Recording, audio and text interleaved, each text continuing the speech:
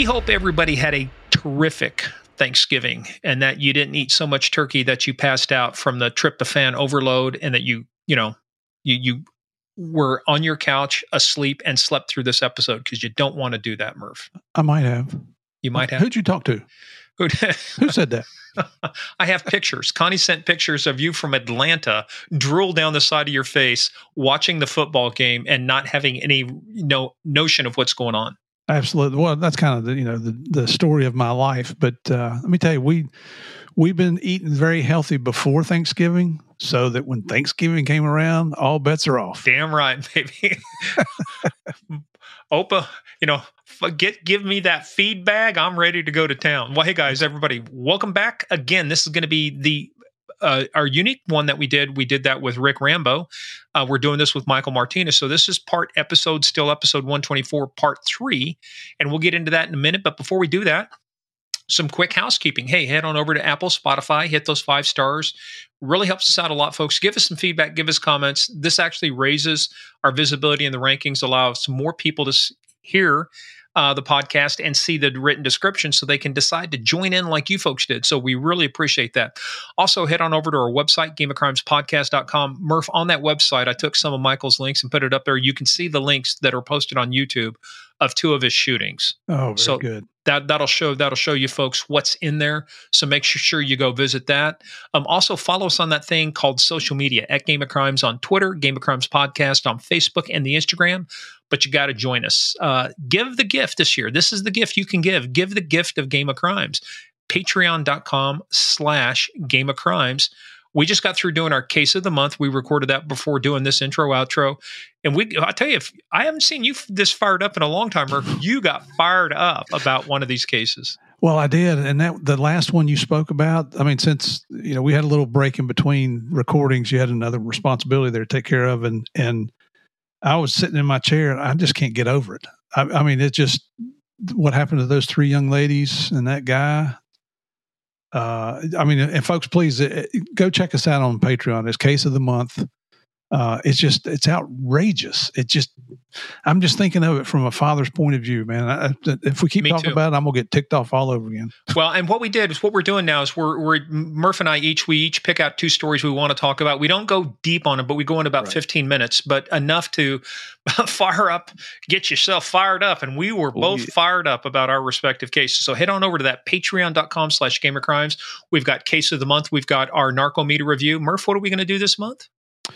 Black Klansman.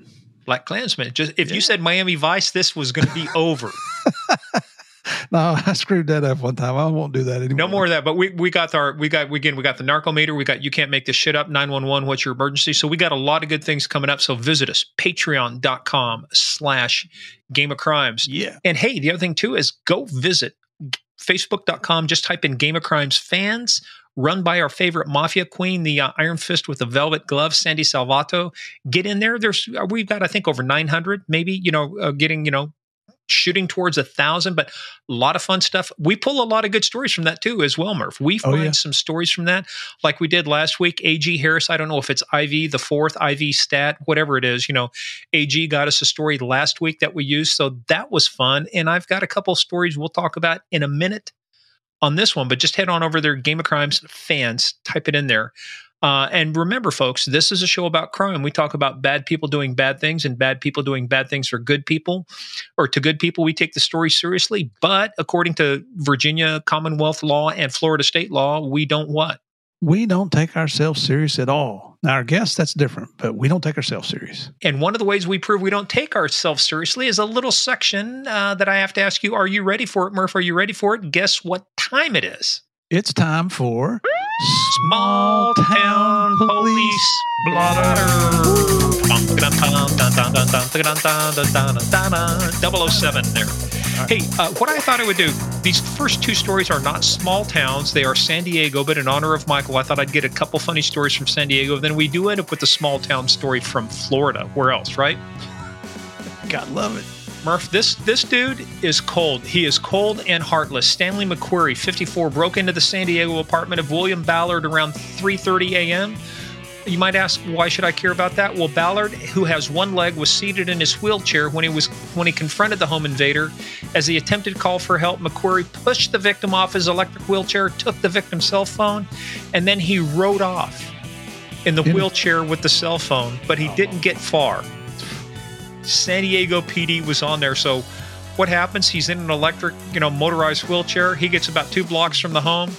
When the police show up, and now he is miraculously healed, he hops out and he runs. But Murph, guess what? What? Not as fast as a canine. Yeah, baby, go. I love it. Hey, as they say, a police service dog was deployed. No, the canine was unleashed.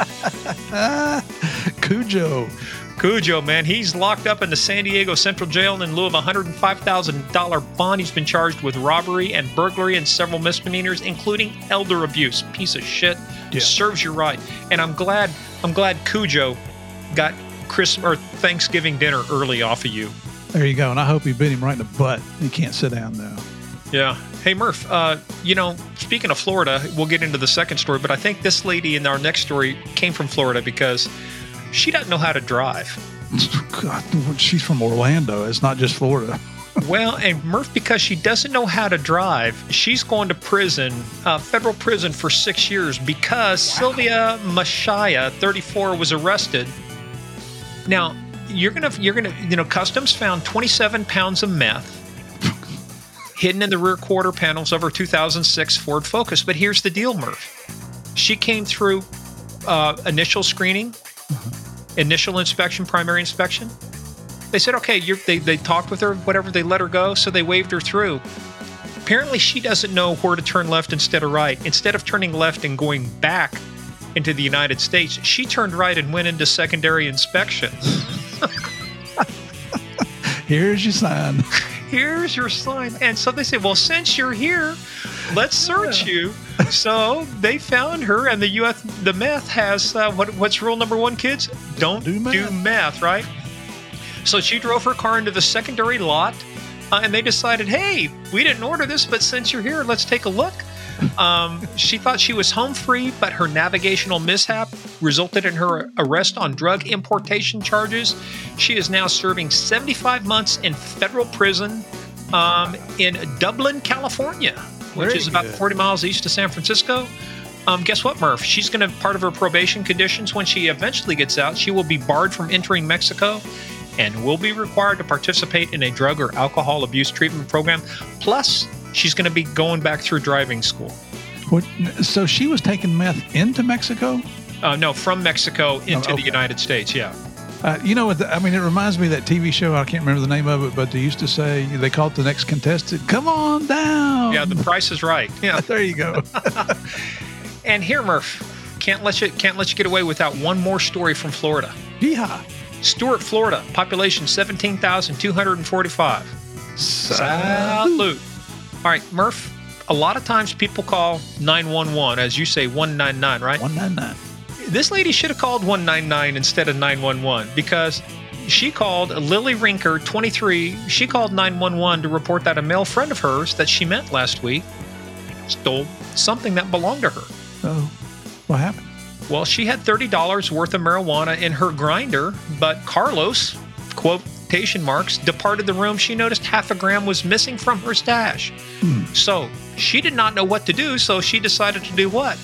She called 911. And Murph, to make this even worse for her, you don't call 911 for that. You certainly don't call 911 when you have active arrest warrants for yourself, too. So she failed to show for court in connection with an outstanding criminal mischief case. And the second one, she didn't appear for a probation violation hearing in connection with a DUI conviction. So this time they made it easy for her. They held her without bond. You know what? For our listeners out there that aren't on Patreon, one of our monthly segments is you can't make this shit up. This is a prime candidate for that episode. Well, and here's the thing, too. So she was arrested last year for striking her father in the face during an argument. Why? Because she became upset learning that he had posted an online photo of her holding a vape, and she is a college athlete and could not be seen holding a vape. Instead, what does she do? She's got marijuana, criminal mischief, and a DUI. Well, there you go. There you go, Skippy. You're obviously not going to be a Rhodes Scholar, are you? Yeah, no, not a Rhodes Scholar. Well, so that was your post-Thanksgiving tryptophan-induced coma stories for you. So, but hey, let's get into this too with Michael, because where we left off last week, Michael had been involved in now 3 shootings within 18 months, and you're going to hear about some of those too. Mm-hmm. But this is the first one is when the headache started. Then he got into the second and the third one, but he got to the point where it was tough to cover up the drinking. It was affecting his home life, and he eventually. I think he didn't want to do it, but I think he saw the writing on the wall. If he didn't do it, he voluntarily went to rehab. Yeah, it's and we said I shouldn't say rehab. I'm sorry. Let me correct. You shouldn't say rehab. He went to counseling. Counseling, yeah, an intensive 28-day program for counseling. And to Deanna, who was one of the civilians there that kind of pulled an intervention on him, but then wouldn't accept his BS because he was trying to talk his way out of it. She pushed him. I mean, God bless her for doing that. And we said this last week, and we're going to say it at the outro also. Thank you to Michael for being so transparent and honest and open about your story, because there's so many people that are going to benefit from this. And it doesn't just have to be police officers. It's any first responder. It's anybody that's in an occupation that's extremely dangerous, where you're facing life and death on a daily basis. Or it's just anybody that's suffering from anxiety, depression, maybe having suicidal thoughts. The one thing we want you to remember, 988, that's the national number. I hope I got that right, and I always get that one right. The other one I have fun with, 199, but not this one, 988. It's open 24/7, 365. Somebody there to speak with you if you're having any type of suicidal thoughts, depressive thoughts, whatever it might be. Please call and get help. 988. Yeah, never go it alone. There's always somebody out there for you. So, absolutely. And I'm telling you, like I said, when we got done, it was like after 90 minutes, we said there's no way, and you're going to understand why there was no way to just condense this into 90 minutes. So this is why our second time we're doing this, 2 weeks or 2 episodes in a row now. So now coming up, part 3, Michael Martinez talks about being involved in the shooting and how going through the therapy, going through the counseling, prepared him to better handle being involved in a 4th shooting within 2 years. So, Murph, we can't hear the story until I ask you, are you ready to play and hear about the biggest, baddest, most dangerous game of all, the Game of Crimes? I am. And listeners, if you didn't do it last week, we'll do it this week. Get in, sit down, shut up, and hold on. You thought last week was interesting? Wait till you hear this one.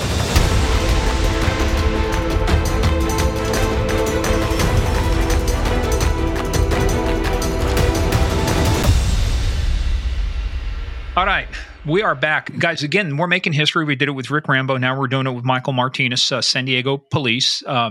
This is our second 4-part interview. So we're on part 3 of our interview. And where we left off last time, Michael, was you had been involved in your first officer-involved shooting. We talked about getting the headaches, the role beer played with making it go away, and how much fun, that kind of ended up becoming. But while you were still dealing with this, within 18 months, you were involved in a total of 3 officer-involved shootings. So let's kind of pick up from where you were you're back to duty now. But, so now that you're back to duty, is beer still playing a role for you in making the headaches go away during that time? Correct. Yeah, on a daily basis. So even though I was back out in the street and patrolling again, I was still having those headaches. I would wake up with them. I would go to sleep with them. If I didn't have them in the beginning of the day, I would develop it during the day, whether I was on or off duty. So yeah. Did you sneak any drinks on duty? I never did. I do remember I couldn't wait till my shift was over. So you weren't volunteering for overtime or extra duties and stuff like that? I was still working. I was working plenty of overtime just because life was already becoming chaotic at home. Okay. But I knew that there was going to be an end to my day. There was my shift at some point, whether I was working overtime or I got held over, there was going to be an end to my workday, and that beer was going to come into play. The alcohol was going to come into play. When you say life was chaotic at home, is that because of the shooting itself? I would say it was chaotic because I was having those headaches. I was nauseous every day. I was taking naps. Like I was trying to figure things to do to help control the headaches besides the drinking. The arguments at home. My fuse was short, so every conversation between my wife and I just turned into an argument. Honestly, it could be as little as like, what do you feel like eating today? And then it's like, boom, I don't know, just make something. I just got, and it was just, it became chaotic. When you read that book, and it hit me too when you just said that book, Emotional Survival for Law Enforcement, remember the one part where he's talking about is that when you get home, you're just tired of making decisions. You don't want to make decisions. What are we having? I don't care. I don't want to make decisions. Just I'm tired of making decisions. You decide. Right. And for me, it's like, I'm not really a picky eater, right? So you could put anything in front of me. I could eat leftovers or whatever it may be. So it was just that. And then again, I think with a combo of the short fuse and the headaches and not feeling good, noise became chaotic. When the kids were screaming and yelling, and when I say screaming and yelling, they're just playing, right? They're doing what kids do. Doing what kids do. Yeah, they were only 2.5 years old and 1.5 years old, and so they're screaming, crying, playing, laughing, and that noise was magnified in my ears. It just, things were just too loud.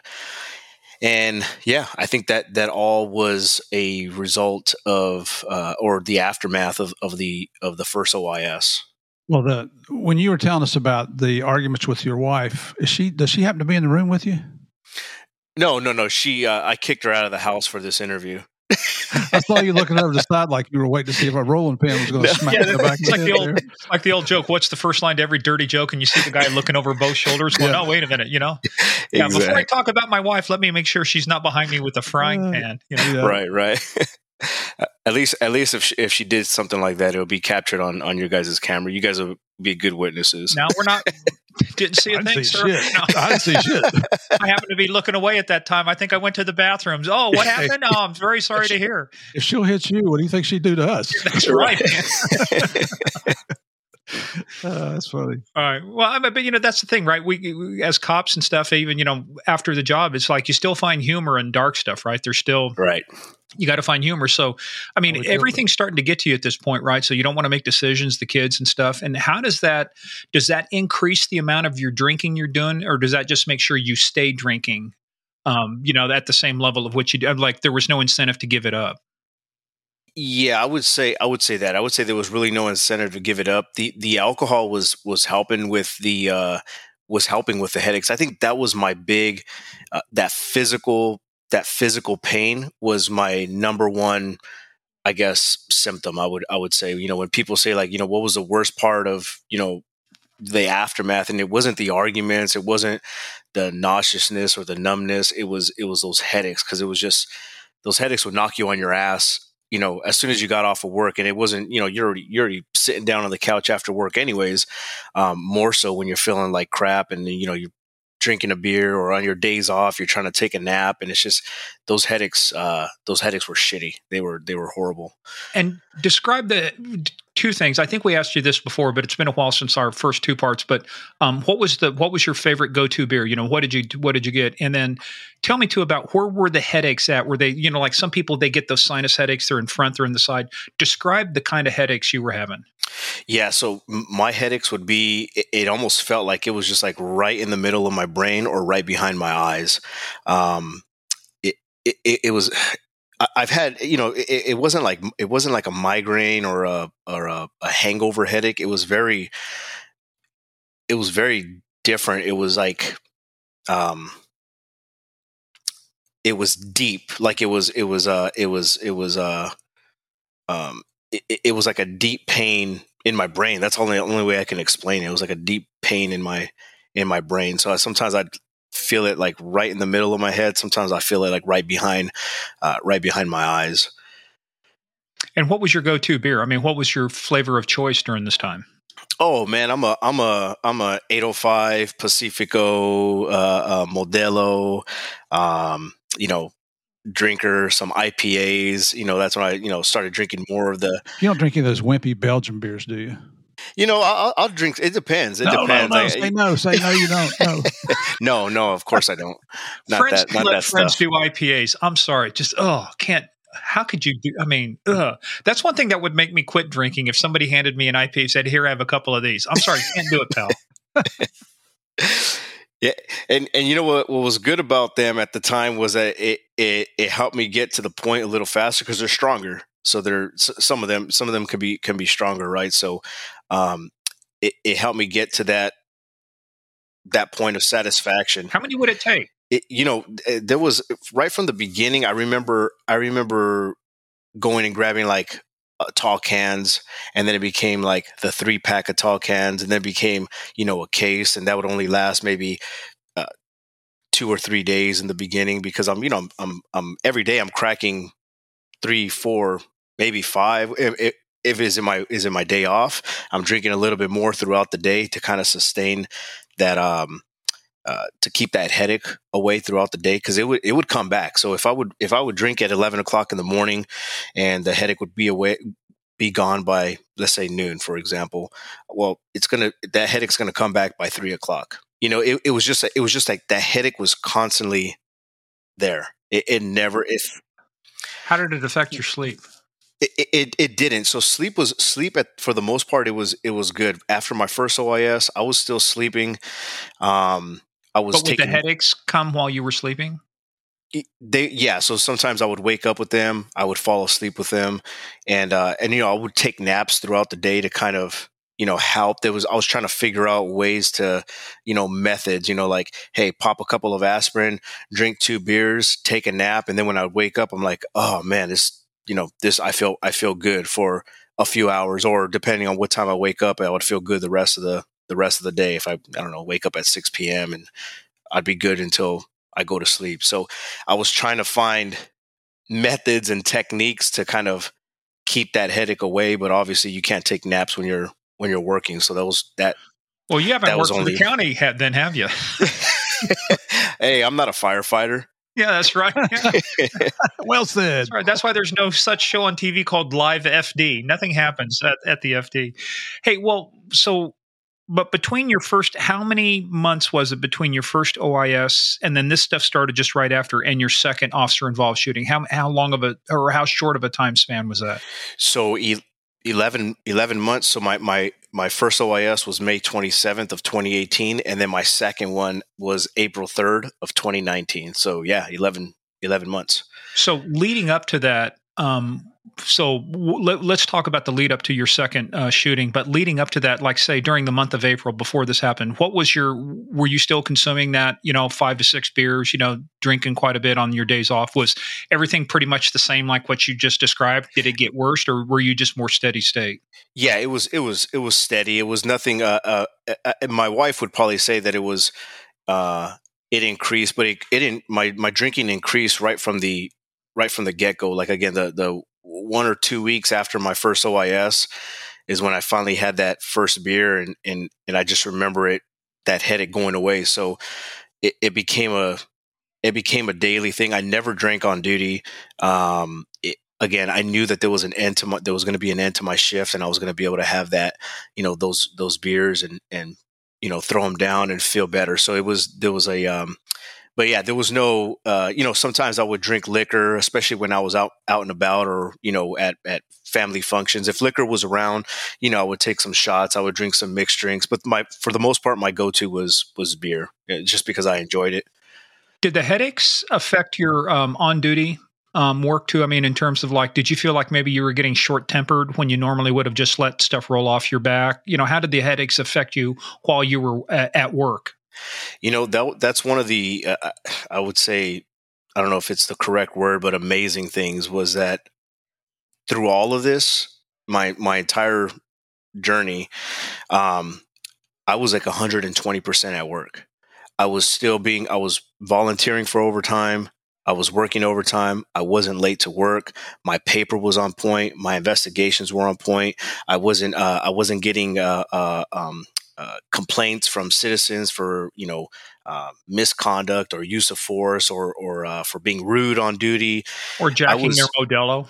Yeah, or jacking jacking their Modelo. Yeah. So I was 120% at work. I would say that I was still volunteering for calls. I was still taking paper from the OGs, helping them out on their beat. So I was still trying to build my reputation, but I was hiding it. Although I was feeling like shit every single day, especially with those headaches, I was bullshitting really good. I was bullshitting my way through it. And how long did you think you could do this? I did it for 11 months, I guess. So I don't know. I mean, there was, if I look back at it now, I think at some point, I don't know. I was hiding it pretty good. I could probably have done it forever if it came down to it. Unfortunately, I probably wouldn't have. I was still brand new, so I wasn't going to be the first one, at San Diego Police Department to bitch about headaches or being nauseous or, I'm sorry. Were you aware of other guys that had been through shootings that were having the same symptoms? None. I knew from people who had, that I had spoken to who had been involved in officer-involved shootings in the beginning. That night when people were calling me and texting me and they told me, hey, you're going to feel like shit tomorrow, but it's normal.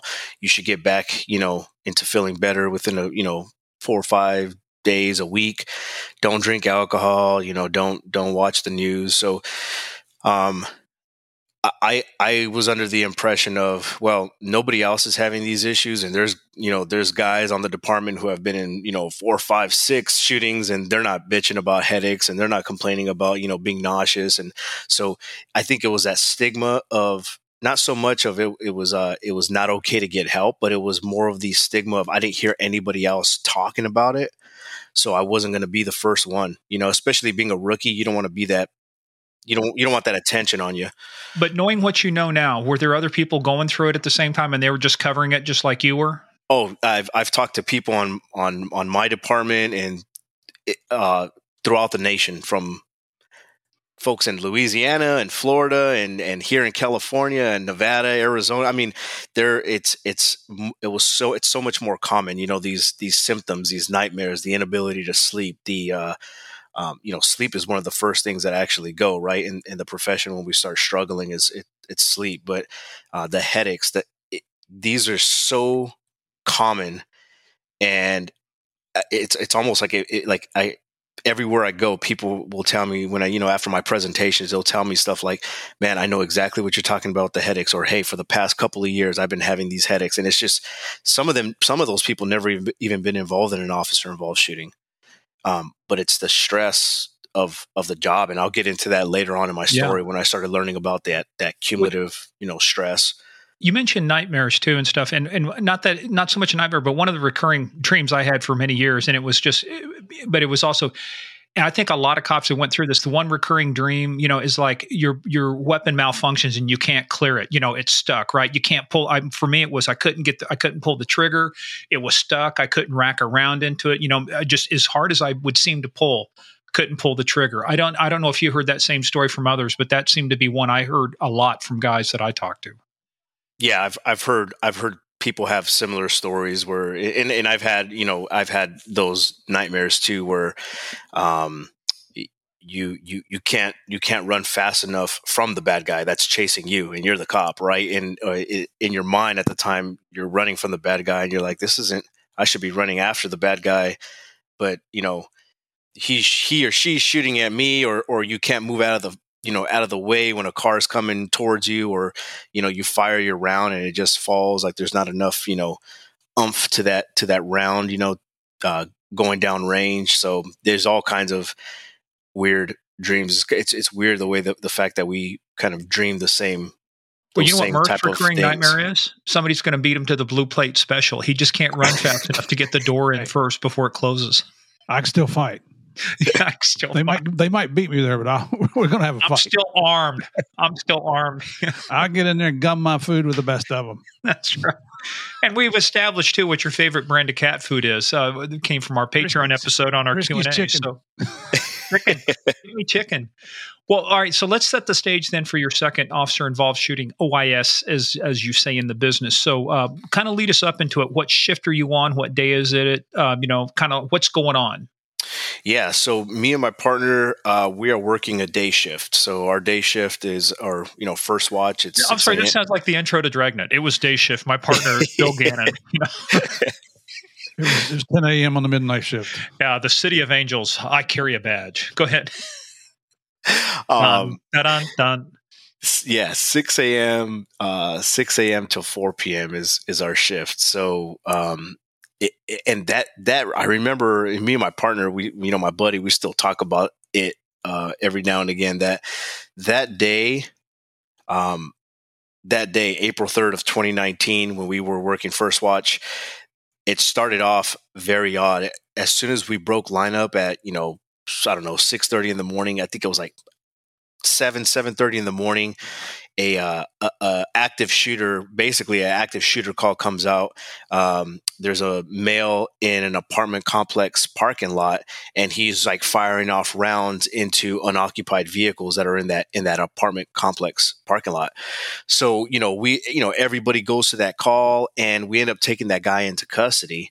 That was the way that morning started, April 3rd of 2019. And then later on, maybe around, lunchtime, like 11 o'clock, noon, there was some like walker or a biker found a body out near the Tijuana River Valley.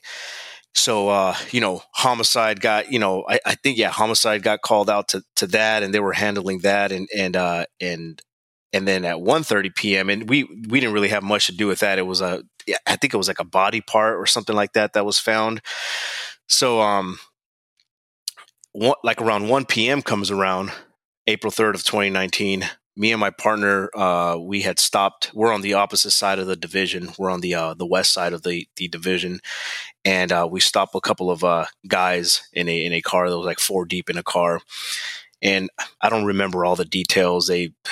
Some gave us consent. Some of them were on paper. They were searchable. They were on probation or parole or whatever, but they all had, they were all searchable. So we got them out of the car. I was searching people one at a time. We're having them sit down. We're waiting for another unit to arrive. And, I'm start digging into the car, and I start on the driver's side door. And I start on the driver's side of the vehicle, and I start digging around and searching. And I remember I found like dope. I found some dope. I put it on the roof of the car, and I stick my head back into the car, and I'm digging around. And dispatch gets on the air, and the dispatcher airs that there is there was one caller of a Hispanic male, armed with an AK-47, and he was actively shooting inside the trailer park near Willow Road or Willow Elementary School.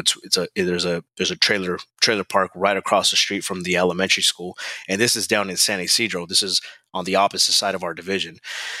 So, I remember sticking my head out the window, and I look at my partner who's standing with the 4 guys, and we kind of look at each other. We're like, at 1 p.m.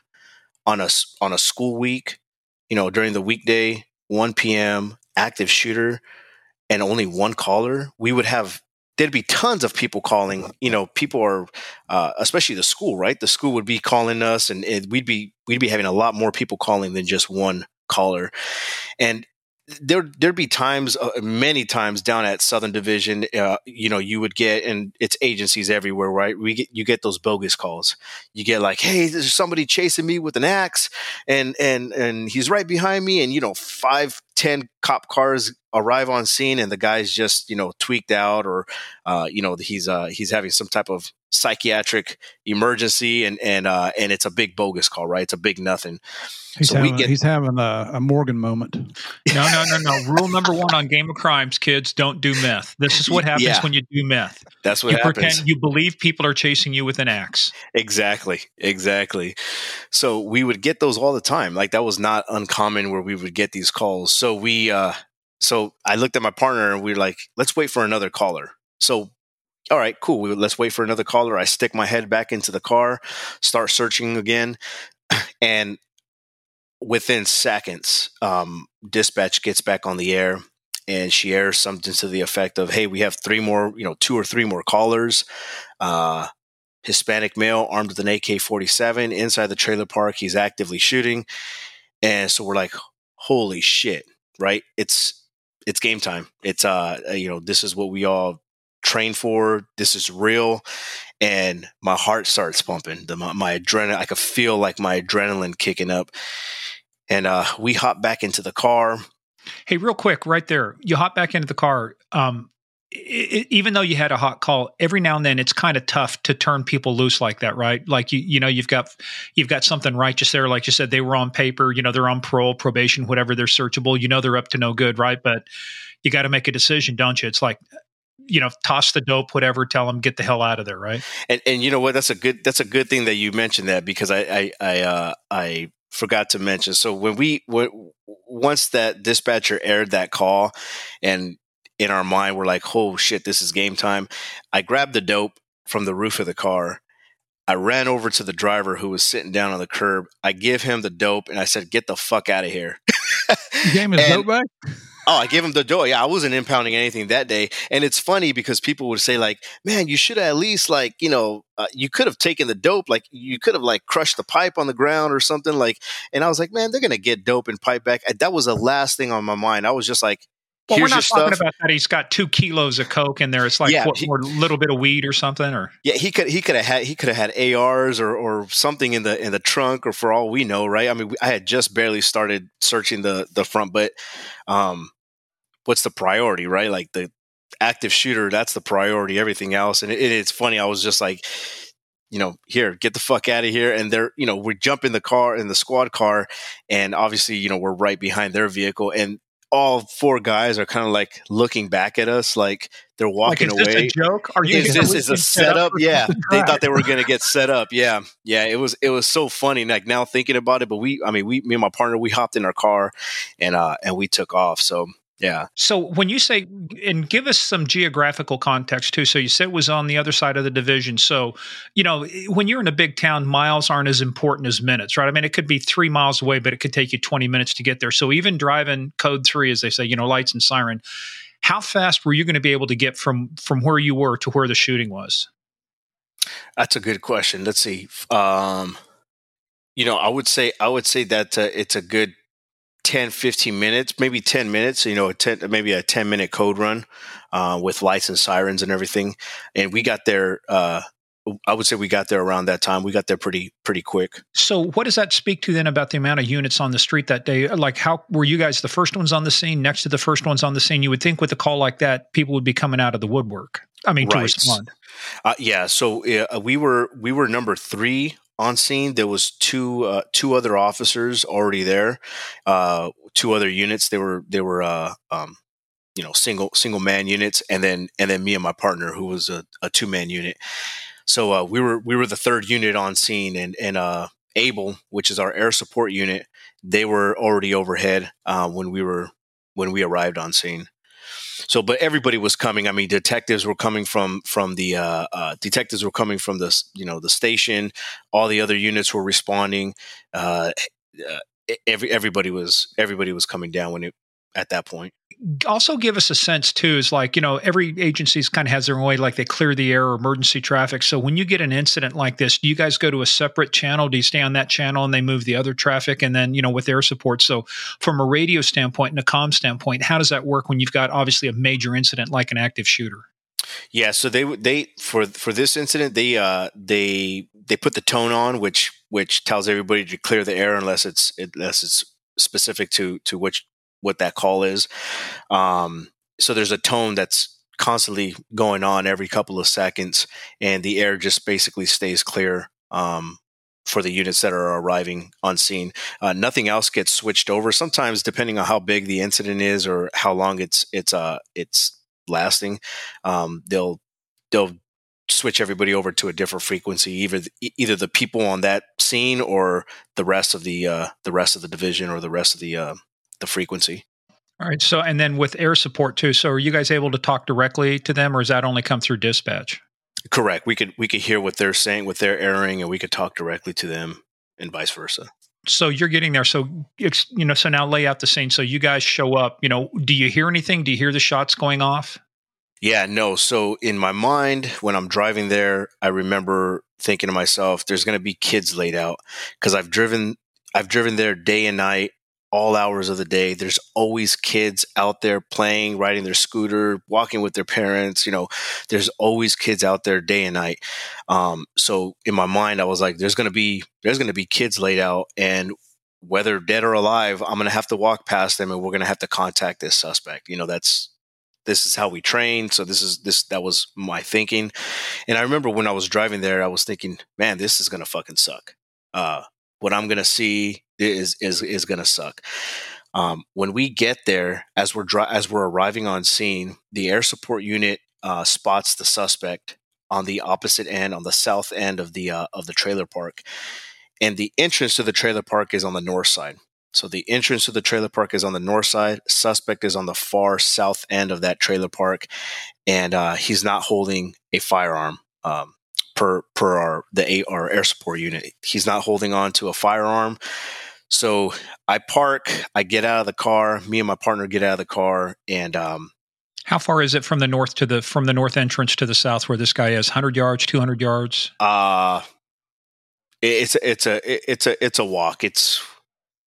There's probably like 5 rows of I would say maybe a good, easy 200 yards. I would say 150, 200, maybe 100, 150 yards or something like that. I mean, the way it's kind of laid out.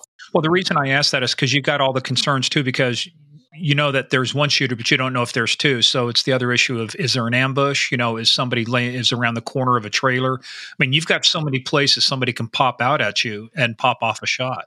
Right. And one of the descriptions, or one of the updates that dispatch gave us, was that the suspect was hiding behind one of the vehicles, but I think he was still out on the far end of the entrance. So I guess he was like kind of hiding. Somebody had reported that he was hiding behind like some trash bin or a vehicle or something like that. So in our minds, we were thinking, he's waiting for us. He knows we're coming at some point. And so it was just, there was a lot going on. My adrenaline is going. I hop out of the car, and I throw on my hard plates. Obviously, we wear vests underneath our uniform, but our hard plates are supposed to, protect us from a higher caliber round. Especially if you got an AK-47, yeah. Yeah. So I throw on the hard plates, and I remember snapping one side. There's 2 buckles on each side of your ribs, right? Your rib area. So I snap one side and it snaps, and then I go to snap the other side, and it's not connecting. It's not long enough. And I remember thinking like, man, I know I fucking gained some weight, but I didn't gain that much weight. Not, my uniform, my gear is usually, I use it, I throw it on often and make sure everything is good to go. And I was like, and this is it's not connecting by a lot, not just by a little. It's not connecting by a lot. Well, what I forgot to do is I forgot to take my BWC off of my uniform, my body worn camera. And I forgot to take it off the uniform and switch it over to the, transition it to the outside of the plate carrier. So that little bit of 2 or 3 inch give that allowed, that didn't allow me to snap the other side of my vest shut. Did you have a headache at this time? I don't even remember. Probably not. I would say no. There was nothing bothering me at that time. I was. That adrenaline kind of acted like the beer would. It just, something. Yeah, maybe. So now, did you get it figured out, or did you just figure, fuck, I'm getting chubby. I got to hit the circuit when I get back? Yeah, so I'm right there, messing around with it, and then the ABLE unit, our air support unit, he gets back on air and says the suspect just picked up the AK-47 and he's walking northbound through the parking lot. I mean, through the trailer park. So now it came to that point where I'm like, fuck it. I don't know what's going on with this vest, but it's game time. I charge my AR, and me and so there's four of us, four officers on scene. Two officers go one way, me and another guy go the opposite way. So we split up because we know that the suspect is walking northbound, but we just don't know where northbound in this trailer park he's going to pop out of. He could pop out of like right in front of us, or he could pop out, 150 yards away, which is at the very end of that trailer park. And you talked about charging up your AR. So how do you, part of the training too, I know we talked, we hope to have an episode with the two Nashville cops that took out the Covenant school shooter, because we ran into them at the gang conference. And one of the things was with them is even on active shooter, some people were qualified on the rifle. So you had to go through a higher level of training for that. What was it like for you guys? So why did you have the AR? Did everybody have an AR, or do you guys have designated, like some people will be pistol, some people will be long gun? How does that work? Yeah, so you have to take a class in order to carry the AR on duty, and me and my partner we had taken that class. I'm not sure how many months or maybe a year prior. So we were, I guess, qualified to carry it on duty, and you can take it out, when necessary. Obviously, this is a necessary event where we were able to kind of take that out and use it. So you got your AR charged, and like you say, you're going through the park now. Is the air unit able to keep an eye on the suspect? What happens now from this point? Yeah, so we I snake in between like these two cars to kind of make sure I have some cover, and I see the suspect about 100 yards away. He pops out on the north end of that trailer park, but at the very, very end of that trailer park, 100 yards away. And he's walking towards me down this like dirt road. And he can clearly see me. I can clearly see him. Although he was far, there was a wooden fence in between him and I, but that wooden fence was broken down. So, I mean, we had a clear view of each other. And when I remember him walking in my direction, and he had the AK down on his right, to his right hand side.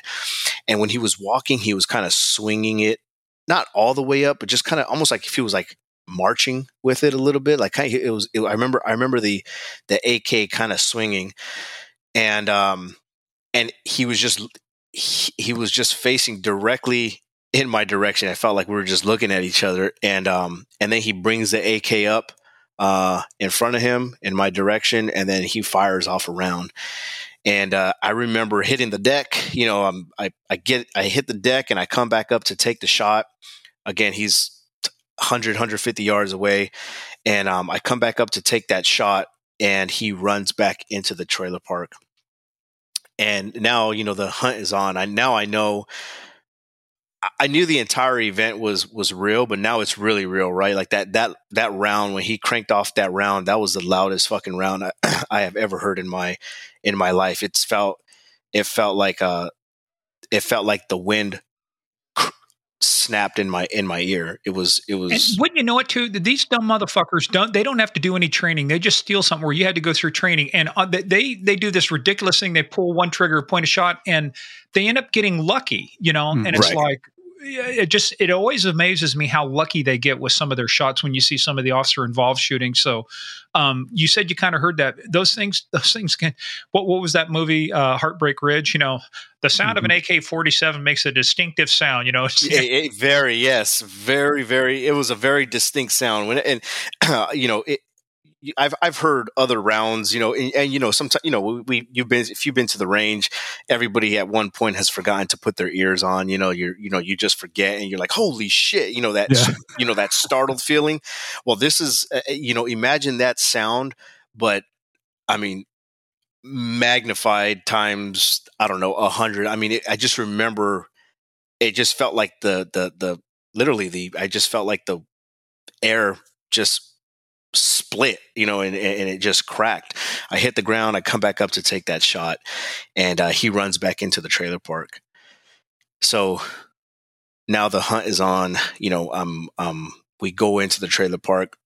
At the time, from that far away, it looked like he ran back into the trailer park horizontally. But what they say they think happened was that he ran diagonally, and from that distance, I couldn't tell that he had ran diagonally, kind of towards us, and he cut that distance between him and I. So I go into the trailer park at this point. I turn the corner onto this road, and I'm expecting him to be on that road somewhere, but 150 yards away, not 80 yards away where he was. And it was, to me, it was surprising. But I remember bringing my AR up right when I saw him. He had the AK down to his right hand side, the way he was kind of marching with it the first time, and he's looking straight at me. I mean, he's clearly looking at me. There's no cover for me. We're both literally in the middle of the street, or in the middle of this road. And I tell him to drop the gun. He starts to raise it in my direction, and that's when I fired off four rounds. How many hits? So I hit him 3 times. I hit him. I believe I shot him in the thigh, the chest, and then the other hit the back of his head.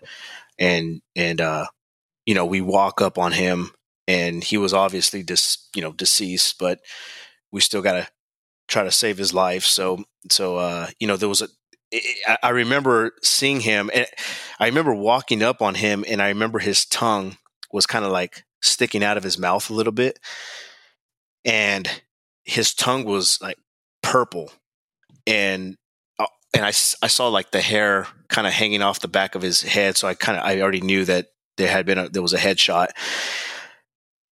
And it was just this kind of moment of silence where you just kind of, me and my partner were just looking at each other like, all right, like, what do we do? And then I'm like, here, take my AR. I'll do CPR. So we start working on him, and then I get relieved by another officer. And the entire homicide process again starts for me. I saw, for our listeners, you can see a lot of these videos on YouTube, and you also sent the link where we could go onto the San Diego Police Department transparency section. Right. I looked at the first one and saw there was almost 500 photographs, and I thought, I'm not looking at 1,500 photographs in 3 shootings. Yeah. But I saw the video from the helo, and somehow their angle, and it must have been right when the shooting was going on, because they lost sight the way that they were circling around, and there's a building or something in the way. And that must have been when the shooting went down. So you lost your eyes in the sky there. Yeah. So the Abel lost sight of him once he fired off that round, and then he ran back into the trailer park. They lost sight of him, and it was. They didn't pick the suspect up until after he had been shot. Yeah, he was down. So what was this? So, and we're not going to give airtime to the name of the suspect. I mean, people who do that stuff, they don't need airtime. But what was the major malfunction for this guy? Mentally ill, homeless? I mean, what precipitated this whole shooting? Was he aggrieved, angry? What? Meth.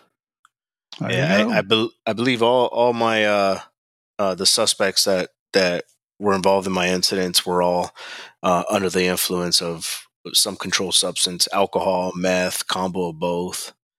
That's our number one rule, kids. Don't do meth. Don't do meth. And was he a known quantity to San Diego PD or the sheriff's office? Was this guy on the radar? I never had contact with him, and I never asked if what his background, what his story was. I never really been interested in any of those details, but I'm not too sure what his history was. Well, so and I know we're getting to this, but I got to go ahead and ask: did the headaches continue, or did they go away, or did they intensify? I had a headache that night, so I remember doing CPR on the suspect, an officer came to relieve me, and they're starting to pull me out of that trailer park. And I remember going out to the street side, and I remember one of my peer supporters. Everybody was, by that time, everybody was there. There was lieutenants, captains, people from other divisions. They were already on scene, and my peer supporter officer told me, "Hey, call your wife." Or he asked me, "Did you call your wife yet?" And I said, "No. I haven't called her. I'll text her or something." He goes, "No, call her. She needs to hear your voice. She's going to hear about this. She needs to hear your voice, and she needs to know that you're okay. Call her." The interesting thing was that me and my wife, we hadn't spoken in 3 days to each other. Up until that point, we, where I was telling you guys that everything was turning into arguments, and it was just those, I'd come home and we wouldn't say anything to each other unless it had to do with the kids, and we were just kind of ignoring each other. So we were in one of those 3-day fights, and I call her, and she, I call her. Remember, I haven't spoken to her in 3 days. I haven't texted her. I haven't called her. So I call her, and she answers the phone, and she's like, "What?" And I was like, "Hey, I've had those calls." Yeah, exactly. She's just like, "What?" And I was like, "Hey, I got into another shooting, and I'm gonna be late tonight." And she's like, "What?" So I get taken back to the station, and I remember every single. Sorry, that snorting sound. That's my dog. I didn't hear it. Yeah. Oh, okay, good. Let me make a noise so she doesn't. There we go. Wake her up a little bit. Well, let's make sure she's not snorting meth. We don't want to have an incident in your house. No meth in your house, right? Take the dog out. Yeah, no meth in my house. So what was I saying? So I get taken back to the station and to Southern Division, and I remember there was all the brass was there. All the chiefs were there. It felt like every captain, every lieutenant, the entire division was filled with brass, and people were coming up to me and they were saying, "Hey, you're a hero. You saved lives today. We're proud of you. You should be proud of yourself. Job well done." Like all these really kind things that they were saying to me, but I didn't feel like a hero. I felt like shit. I felt like shit because I didn't understand why this was happening to me again, right? One OIS in our careers, whether you're federal, tribal police, it doesn't matter, school PD, city, county, state, one OIS in your career is probably never going to happen. It's like 87% will never be involved in an officer involved shooting. I had just done it twice in 11 months. And I'm a shit magnet at work anyways. Like I'm always involved in everything that's going on at work also. And I just couldn't understand why me? Why was this happening to me? So I felt really, I didn't feel like a hero. I was more like, fuck, how can this happen to me again? Did you second guess yourself more on this shooting versus the first one? No. I didn't. Yeah, I didn't. I knew that I did what I had to do. I remember all the details clearly. The only detail that when I gave my interview or my statement to Homicide was I think I said something. They asked me, how far away was he when you shot? And I think I said something like he was like 20 yards, like he was right in front of me. And they were like, 20 yards? Like, are you sure? And we went out in the hallway.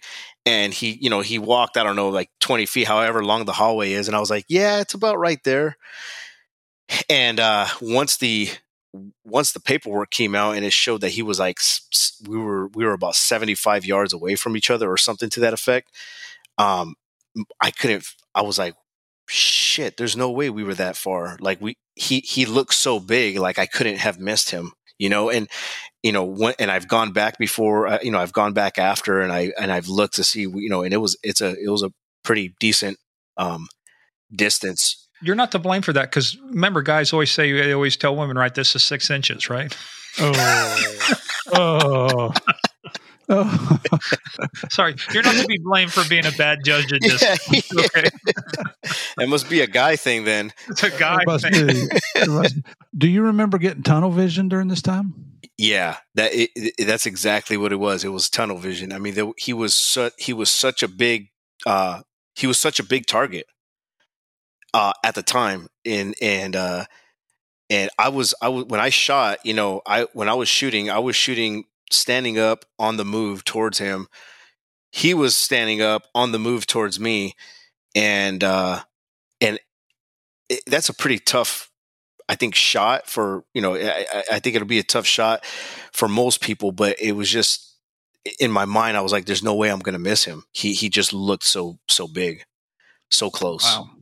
What so we're not going to spend as much time with this as we did the other one, because we kind of understand your process, but of working through the case, like homicide gets in your stuff. But Right. let's close out on this for a second.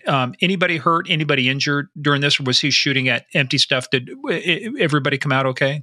Yeah, everybody came out okay. There was nobody had been shot. I think he was just shooting at, I don't know what he was shooting at, but yeah, there was nobody injured. All joking aside, meth will do that to you. Now, with this time though, you knew what it was like the first time and how long you were sidelined. How did it go the second time in terms of how long were you on the bench? What happened? How long before you came back? And because it was your second shooting, did they make you go through additional stuff that you did not have to do on your first one?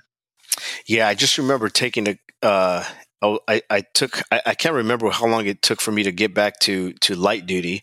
I was given that acting detective position again. I was out for about 3 months. This one was a little quicker, maybe 2.5 months. And but I remember after the shooting, that's when additional symptoms began. The inability to sleep came into play. And I found myself, from the time that I went home that night, I woke up, at 2, 3, 4 o'clock in the morning, and I was like wide awake. Well, that became a regular thing for me. I started having trouble falling asleep. I had trouble staying asleep. There were times I'd wake up at 2 o'clock in the morning, and then I would just be up until 6 when I would have to go back into work, because I was given that light duty position again, the acting detective position again. So, sleep sucked. I wasn't sleeping much. There'd be days where I'd go, 24 hours without sleeping. I'd go to work, I'd wake up, I'd go to work, I wouldn't sleep the entire night, and then I'd go back to work again. And I was just on desk duty, so I was tired. I still had my headaches, but nobody knew. Wife had an idea, because there would be times that she would come out into the living room and she's like, what are you doing? Or who are you texting? Cause 2, 3 o'clock in the morning, you can't sleep. I finally got out of bed and I'm just in the living room on my phone watching TV. And she's like, who the fuck are you talking to? At 3 o'clock in the morning, who you texting? And that didn't. Jake from State Farm. That's who I'm talking to. Exactly. That's exactly. I see that commercial. I was like, man, that was me when I was a mess. Oh. So what did you do during this time? Was this just another opportunity to drink more? What did you do when you were awake? Yeah. So what I started doing is I started drinking more. I started drinking a lot more, because I was able to turn it off. You get, I wouldn't say drunk every night, but you're getting to that point, close to that point, and you're able to kind of knock out.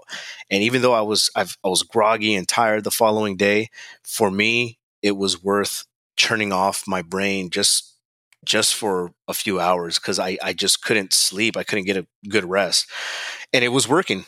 You drink, more than 2, 3, 4 tall cans, or whatever it is, and you will fall asleep, and it's probably not the best sleep, but how much a month do you think you were spending on beer? Oh gosh, I don't even know. I have no idea. I always had beer at the house, so yeah, I'm not too sure. A couple, $300-$400 a month at least, right? Yeah, and then you're going out with people at work or with family and family functions and dinner. You go out for a simple dinner and you're drinking. So yeah, I'm not. I never even thought of that.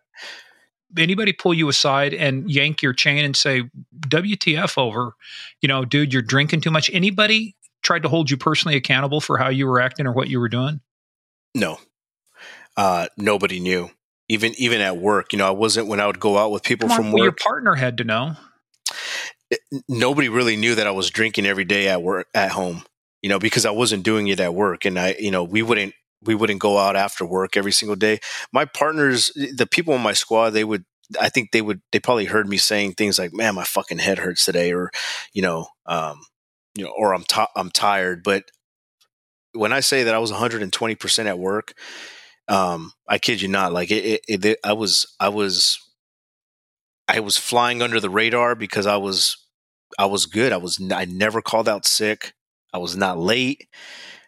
First person to raise my hand and volunteer to stay after work if we were shorthanded on patrol. I didn't want anybody knowing, kind of what I was doing. I was kind of hiding it amongst my good buddies also. But they would see me drink, at the bar when we all go out, but I never got crazy. I never went overboard with it. And I know we're going to address this here in a little bit because we want to talk about your third shooting, but as it leads to us about what you ended up happening in terms of your treatment. But don't you think that's kind of a flaw in the way that law enforcement, I can tell you for years it was taboo to talk about suicide. Nobody could talk about suicide, even though we lose more cops each year to suicide than we do, officer-involved shootings, felonious assault.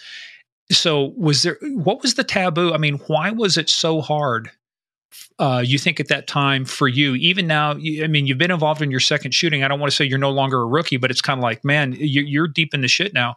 What was it about the culture that just prevented people from saying, hey, this is what's happening, and I think I need some help? Was it still the fears that they're going to yank you, pull you, put you on the bench, turn you into a parking meter, attendant, or what? I think for me, it may have been just the maybe ego where I didn't want to be known as that one officer who couldn't handle it, or who was complaining about headaches, or who's complaining about that they can't sleep. Because what it was I didn't hear anybody talking about it.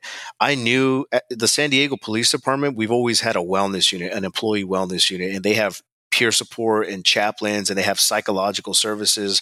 And that's ever since I started at the academy, the wellness unit has always been pushed where, like, hey, this is resources available for employees to get help and, speak up.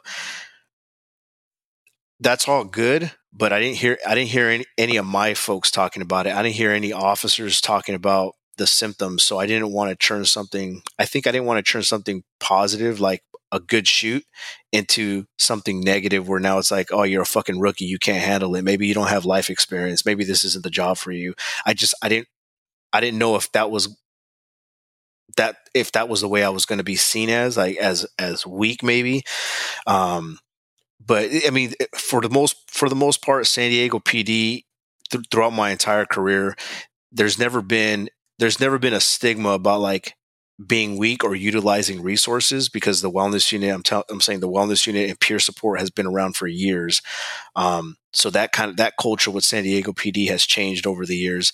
But for me, I just didn't hear people talking about it. So I didn't want to open my mouth and be the first one. Yeah, so you don't want to be the first one. So between this second shooting and the first one, were you back to work much faster, back to regular duty on the second shooting versus the first one? Yeah, so I was back to duty after about 3 months. And, going back to my, the inability to sleep, and I'm starting to drink more. Well, it was about 2 weeks after my OIS was when the nightmares started and the paranoia started. And when I talk about paranoia, it was like if what I were you was paranoid smoking meth. about? So I would wake up from my nightmares thinking that there was somebody outside my house. I'd go and grab my gun. I'm clearing the house at 2, 3, 4 o'clock in the morning. I'm looking outside my kitchen blinds multiple times, and I'm looking at shadows. You're almost acting like somebody who's a meth head or a dope head that's worried that the FBI is watching them, right? Yeah, that's why when I would see people out on the street, I'm like, man, I think I kind of know what that feels like, because it feels fucking real. Like in my mind, I truly believed that I think somebody was outside my house. Like, I think I heard somebody outside my house. And what was that shadow? and my wife would come out Was sometimes, and that she's like like, that fake dog you just said you had, where you had to go take care of your fake dog? yeah, hey, quiet, you're snoring. Yeah, it was crazy, and my wife, she would come out, and I remember one time I was like staring out, I was opening the blinds, and I was looking out at shadows, and I'm shaking, I'm shaking, and I could feel my heart beating out of my throat. You could feel your heart beating in your eardrums. That's how bad my nightmares were sometimes, and I'd wake up just scared or crying or sweating or kicking and screaming. But I'd be out in the kitchen, and I'm looking out my blinds at shadows, and my wife would come out, and she's like, "Hey, what's going on?" And I would be like, "Shh, shh, shh, shh, quiet, quiet, quiet." And she's looking at me like, "What the fuck?" Like. And then we had young boys at home, right? And I'm clearing the house. Did you ever have any close calls to where, like, she snuck up on you or something happened? Did you ever have any close calls in the house because of that? No, no, never. But there was quite a few times where there was things that had startled me. I remember, like, I don't know if it was her or the kids that had dropped like a cup, and the way that it hit the tile. It was like a plastic cup, but the way it hit the tile, I I jumped up, and I'm talking about like your heart is literally like it's pounding, and your back is starting to sweat, and it happened like that. It just the the sweat just came, right away. It was crazy. I remember one time eating dinner with at a family's house, and it was like 4th of July or I don't know, Memorial Weekend or Veterans Day or some event, and somebody lit off a firecracker, and I jumped out of my seat. I knocked orange juice all over the table, and I went to kind of lift my shirt, like, to grab my, I was off duty, and I went to like kind of grab my gun. I didn't grab my gun, but I went to go lift my shirt, and I realized, what was happening. There was some people who kind of laughed, and then, but I was like embarrassed. I was like, oh my God, like that was, and I laughed it off, but there was never any, thank God, right? There was never any close calls where, I'm pointing the gun at my wife or anything, but she would tell me like, hey, you're screaming, or she would wake me up and she'd be like, hey, you're screaming or you're crying, and I would literally be like crying. Um, Did you remember your dreams?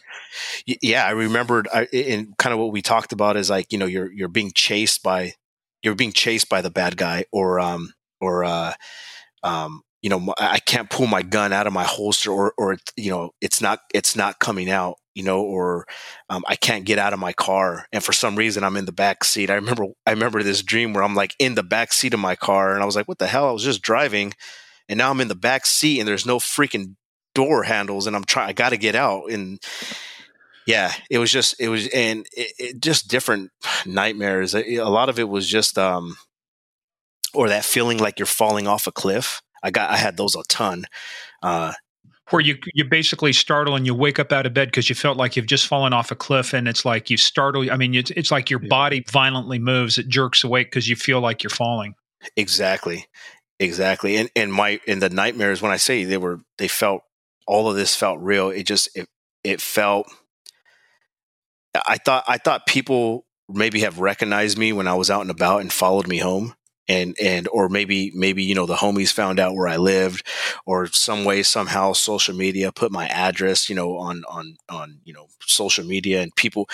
I truly believe that there was nights where people were outside my house, or I was being followed. It was a horrible time. But with that being said, um, my drinking picked up even more, because if you get fucked up every night, not just drunk, but if you're getting fucked up every single night, which I started doing, you do not have any nightmares, because now I understand that your brain doesn't go into REM sleep. And you know what? The brain has a difficult time distinguishing between reality and a nightmare. To the brain and stuff, it's all real. That's why you react with the heart, the nervous system, the sweating and everything, because the brain, you at that level, you believe it's really happening to you.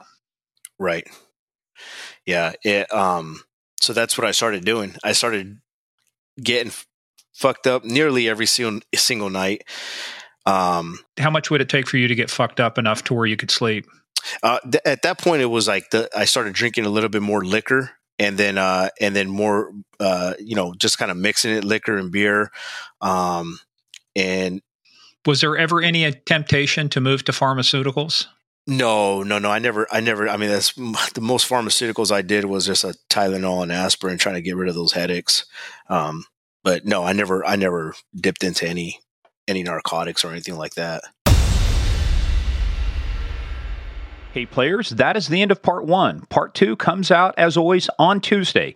In the meantime, go check us out at Game of Crimes on Twitter, at Game of Crimes Podcast on Facebook and the Instagram. Also, go check out our website, gameofcrimespodcast.com. We've got a lot more information there, including our book list. Any book written by our guests will be listed there.